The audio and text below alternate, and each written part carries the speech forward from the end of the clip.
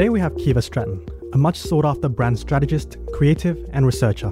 Keeva is the director of Quip Brands and has practiced communicating through language, film and even law studies. Keeva provides a unique insight into understanding audiences by looking at behavioral patterns and helps companies give love to their branding. Keeva, welcome to the show. Thanks, Will. It's really exciting to be here and I'm interested to see how our chat will go. Absolutely. So, Keeva, as I understand, you are an expert with brand creativity and all those kind of things. Yes, I've worked for the last 10 years as a brand strategist. My own company, obviously, Quip Brands, focuses very much on strategic brand development.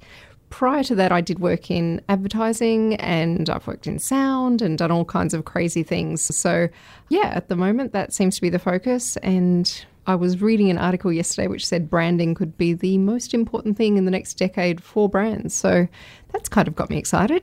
Interesting. Tell me more. And how does a company go about building a brand? So often what happens is obviously people have a great business idea, and a business idea is obviously a critical step to any business, hopefully. And hopefully that comes with an audience that has some desire for that product or service.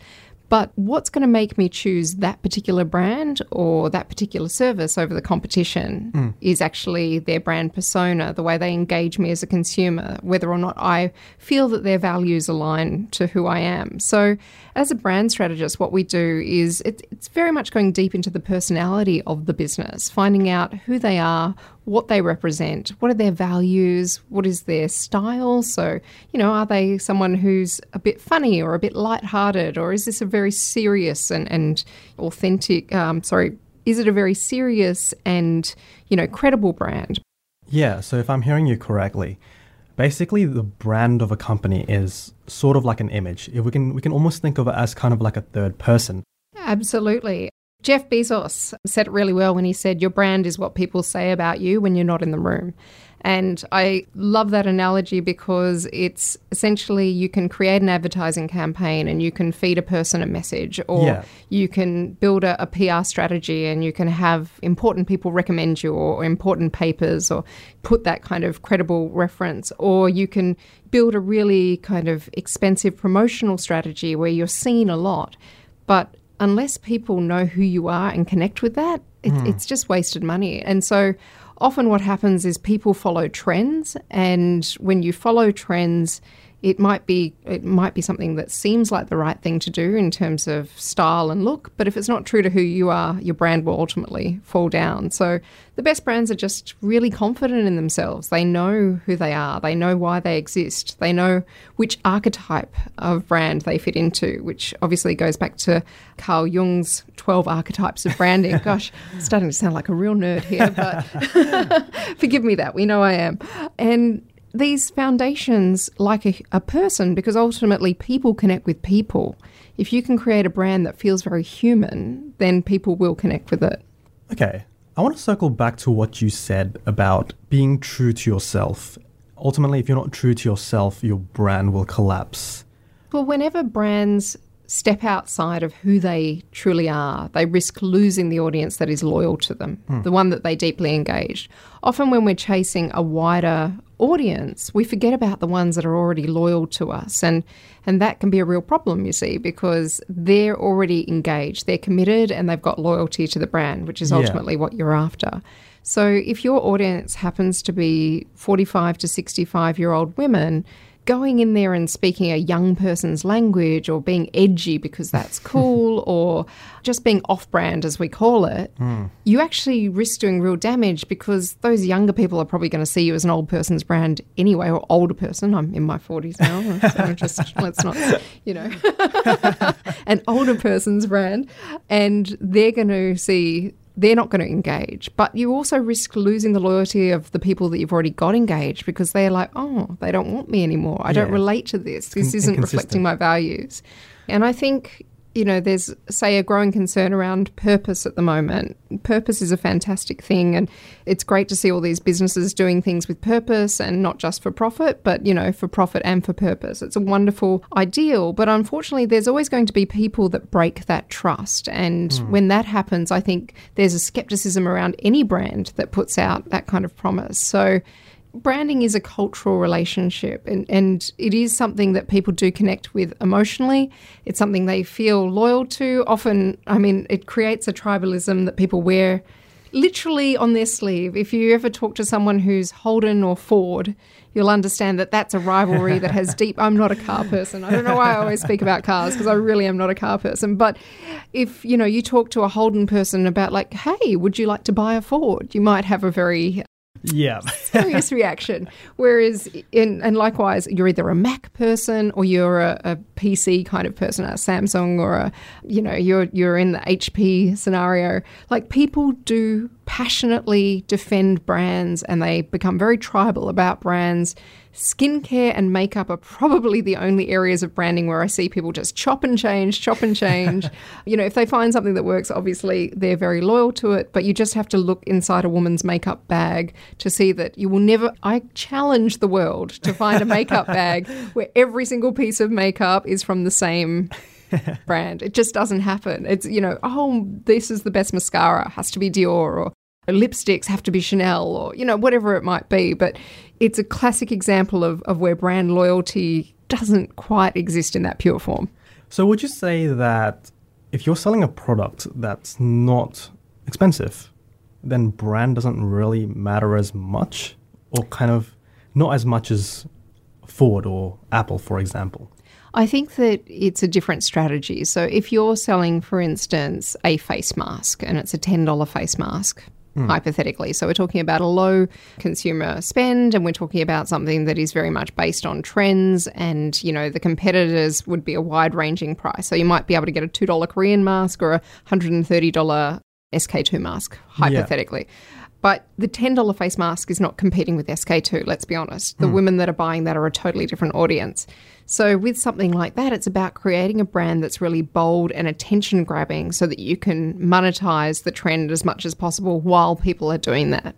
Because history tells us that beauty changes very rapidly, and it might be that you are establishing your brand as the best quality but affordable skincare. So the face mask might be the first thing that enters the market, and if you create that brand trust that, okay, yeah, it's only $10, but it's a good product, then obviously it becomes easier when you decide, okay, we're going to do eye creams. People go, oh, yeah, I like that brand for that, so I'll keep purchasing. But if someone else comes in with a bolder brand and says, well, yeah, look, if you liked that brand, we're even better, then you've got an issue, because it's a trend-based brand. It's lower cost. It's a lot easier for me to go, you know what, I'll buy 2 of their masks, but I might just try this other one as well. And then I'm having a new customer experience because I'm experiencing a new brand promise that might be using some new cream or technology or something and suddenly I'm going, this is ceramide. This is amazing. I get your point. Yeah, so it's a lot harder to maintain a brand loyalty in that regard because it becomes old, and these are new things. They're things that people want to have the latest of or the trend. So you've got to evolve your brand if you want to maintain your market in that situation. And it's a lot more tactical in terms of how you would maintain that brand. But if you were looking at a startup and they were, someone who was trying to establish their technology or their idea very quickly, then, it's really about the founders form a lot of the brand because they're the core reason why people might choose that. So there's a more of a PR kind of focus that you would have on your branding, because it's really about get to know the founders, and once you trust these founders, you're going to trust what we offer is going to be fantastic. So it's a bit like the Elon Musks of the world. Yeah. Elon Musk he's got a certain brand. It's not necessarily a perfect brand, but he's got a brand where people would go, this is the person who's a future thinker, who's willing to be bold and daring and try different things. So the reason why people would buy a Tesla, for instance, is a very, there's other electric cars on the market. I was reading an article the other day. 12 electric cars are coming into the Australian market this year from a variety of brands. But Tesla has a different image to other brands that would be competing in this space because they're already established car brands offering an electric car version, whereas Tesla is the original, the OG of electric cars. And this is a guy that's shooting things into space and is a bit wild and a bit crazy. And it's a bit like the DeLorean. I don't know if Back to the Future is well beyond this generation, but that's the kind of cool factor that a Tesla has. And that's what people are buying into. And will spend tens of thousands of dollars to have that. So for someone who's starting out their business and may not necessarily know what sort of a brand persona they want to develop yet, what does that exactly look like? Hopefully your business is going to solve a problem. That's, the aim of any good business. And that problem doesn't have to be a great problem, but in solving that problem, that's where you create an audience that has a need. So what we need to do is, who are you solving this problem for? What is the need that you are fulfilling for them? That is the first place to start. So often what happens is people think about a target audience as the people they would like to connect with. I love women over 35. They're a great audience. I've read some data and they've got lots of disposable income, and what a great audience. Let's capture that audience. But if your business doesn't actually solve a problem for women over 35, you're not going to capture that audience. There's no point. So I think that the first question you have to ask yourself is, what problem are we solving and for who? Who is the decision maker that's going to, really be the one that's going to agree to spend or not? I had a client many, many, many years ago who was in insurance for trucks and large vehicles. And all of their brand had been targeted towards men because it is men predominantly that drive trucks, and it was a very manly, masculine brand.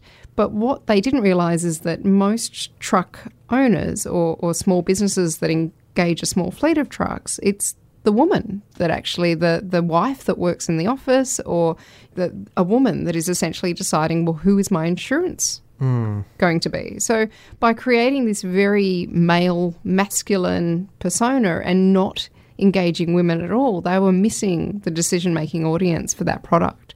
So yes, the need and the problem that was being solved was to protect the truck, but it's like, well, who is the one who's practically going to be making that decision? So yeah, and when they shifted their brand to actually engage women and think about the things that would be their concern, price, trust, obviously they want their husbands to be safe on the road, all of that kind of thing, then they could really actually shift their engagement. Yeah, absolutely. So if I'm hearing you right, it's predominantly when you're starting off as a business and you're thinking about what sort of brand identity you're going to develop, it's first and foremost understanding you're solving the problem for and who is the decision maker. Yeah, so you start with who. Obviously, who are we solving a problem for? And that's who the brand has to appeal to. And then how do we as a company relate to that particular audience? So, it has to be authentic to who you are as a company, but it really does have to deeply engage that audience in terms of messaging, in terms of how you frame your branding, in terms of the colours you choose, the look, the feel. Otherwise, you're just going to have a disconnect with audience. So once you've determined, who you're solving, what problem you solve and who you're solving it for, then you want to look at who else is attempting to solve that problem and what makes you the same as them and what makes you different from them, because that's where you're going to find your place in the market. So there's no point going out and deciding, you know what, I'm going to go and offer a service that is completely like this other service, and I'm going to brand myself exactly like that service. And here's hoping that we get the audience too. Like it doesn't work like that. You do need to have a point of difference. You need to come into the market with something that people are going to say, hey, there's a need that hasn't been met yet, and there's a promise here that that need is going to be met. So we suggest obviously spending an awful lot of time getting to know your target audience, the people that are actually going to buy, not the ones that you like to target to. I don't know. Everyone has this kind of picture of audience, but we live in these little filter bubbles, which basically mean that we start to believe that the world sees everything as we do, which is so incorrect. And I think one of the key things for any business I'd recommend is once you know who your audience is, go and actually spend some time with them. Go where they eat, go where they shop, go and live in their shoes. A lot of young startups in particular are targeting audiences that they probably don't have an awful lot of day-to-day experience with. It might be, mothers with 3 children who are life is very different from a 21-year-old student versus a mother with 3 kids who's, battling different things. I think we're very city-centric. We sit inside a physical bubble where, we start to think that the whole world's problems exist exactly as the problems we face, whether it's, the commute to work or whatever it might be. We are now living in this era where we can actually feed information to ourselves very selectively. So we start to have huge blind spots. And I think as a great marketer or as a great brand strategist, you've actually got to identify the fact that you've got these blind spots and find ways to look around them so you can actually see what's going on. I get your point. It's kind of really understand your customer. You need to spend some time with them. And then we get stuck into a thinking that everyone sees from our perspective. So the way that we filter through the problems that we're trying to solve must be the same as us, but that's entirely incorrect. And if we really want to differentiate ourselves as a brand and speak the language of our customers, we need to spend time with them and to understand them. That's right. I mean, had, that client spent some time with their customer, they would have realised that it wasn't the man getting in the truck that was going to be making the insurance decisions. And maybe they would have spent more time getting to know the women in the office and what their concerns are and what their life looks like. And so one of the things that I think is really exciting, we've just started 2020.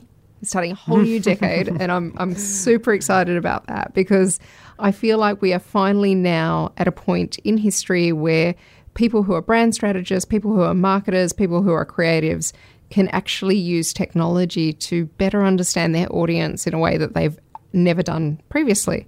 I mentioned to you earlier that I run a company called Quip Brands and we are a strategic brand agency, but I've recently gone into partnership with a data specialist and created a new company called Maven Intelligence. And there you go. Maven Intelligence uses AI to collate petabytes of language-based data so that we can actually build pictures of audience. We can understand their emotional desires. We can understand the things that are engaging them. We can find narratives that they love or search the internet now for things that are connected to the brand or connected to the topic that really are making a difference to people's decision making. So I'm really excited to start the 2020s. I'm hoping that brands are going to be open to the possibilities of AI and what that can offer them. But as a creative, when you're building a brand or when you're creating a campaign, it's insight that is the most pivotal and powerful thing. You can never come to a brand with your own preconceived notion of who they should be or who their audience is. But if you've got the ability to gain valuable insight into who that audience is or where the brand should sit in terms of temperament and tone and style, that's just, endless possibilities. It's really exciting. Absolutely. And for our audience that's not really tech savvy, can you tell us more about what exactly is this whole insight that's powered by AI and what does it look like? So you mentioned briefly before that it's able to capture kind of the emotions and the words that people use, but what does that actually mean? So the data that we're looking at is all the big data that is available on the internet freely. So nothing behind a paywall, nothing that is private data. This is every news article that's published on free sites, every blog, every social media account that's freely available and open.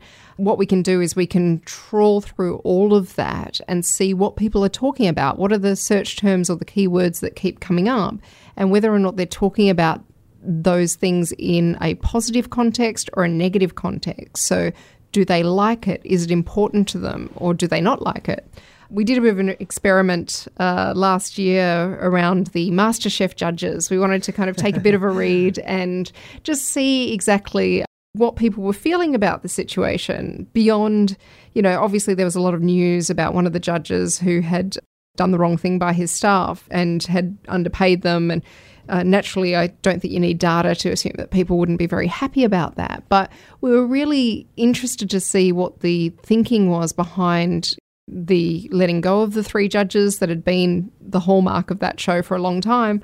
And also, the names that were coming up, what people actually felt about them. And so, we built this picture and it was really interesting because the only judge that essentially had strong emotional response was the judge who had found himself in legal trouble, whereas the other two judges had a very, very mild response emotionally. So that told us that people actually weren't deeply engaging with those judges.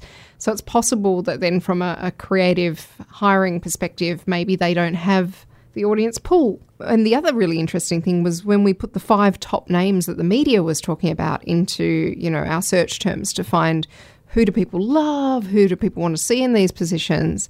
Again, 4 of the names that we put in had a really mild response. Some was mild negative, some was mild positive, but there wasn't a deep engagement there. So, if we were to recommend casting, we would say, don't go there.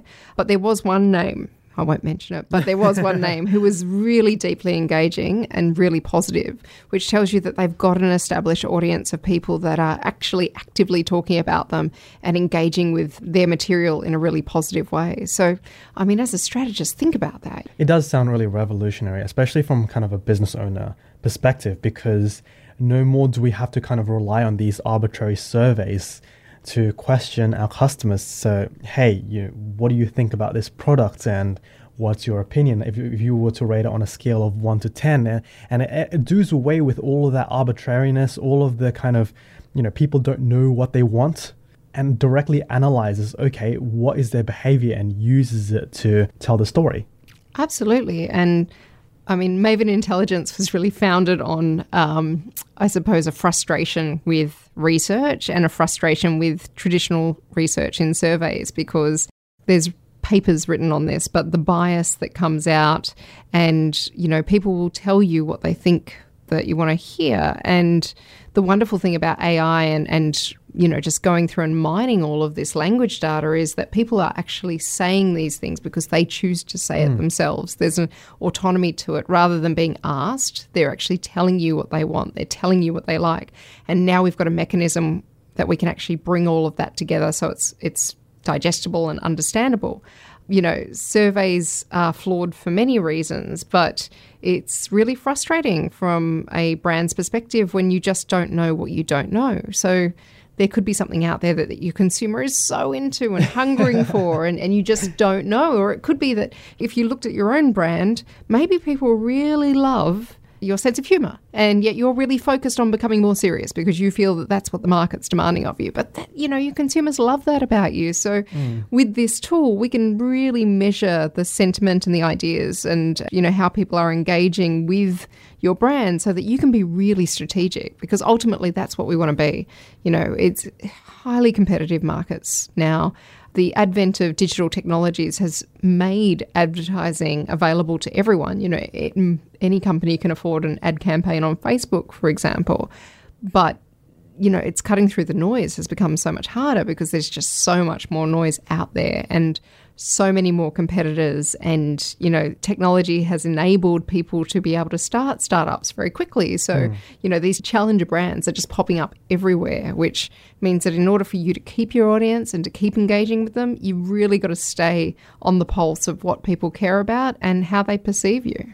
Branding is not something you can force on anyone because it does go deep and it does go personal often inside the very kind of inner workings of a company.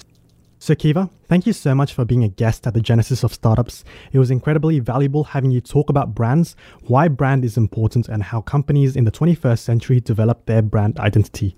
To our listeners, I hope you found it incredibly valuable. If you'd like to learn more about the Genesis of Startups or Keeva, drop us a line on LinkedIn, Facebook, or Twitter. Until next time.